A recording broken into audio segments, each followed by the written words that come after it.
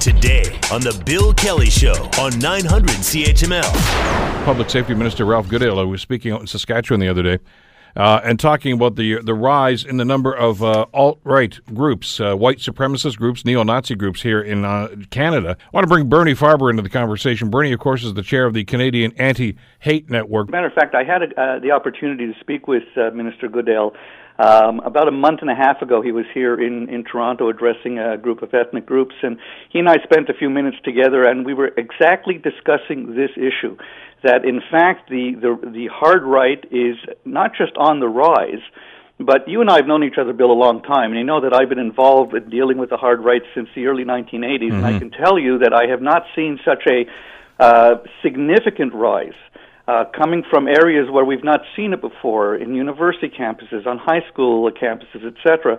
And it's happening clearly. The Bill Kelly Show, weekdays from 9 to noon on 900 CHML.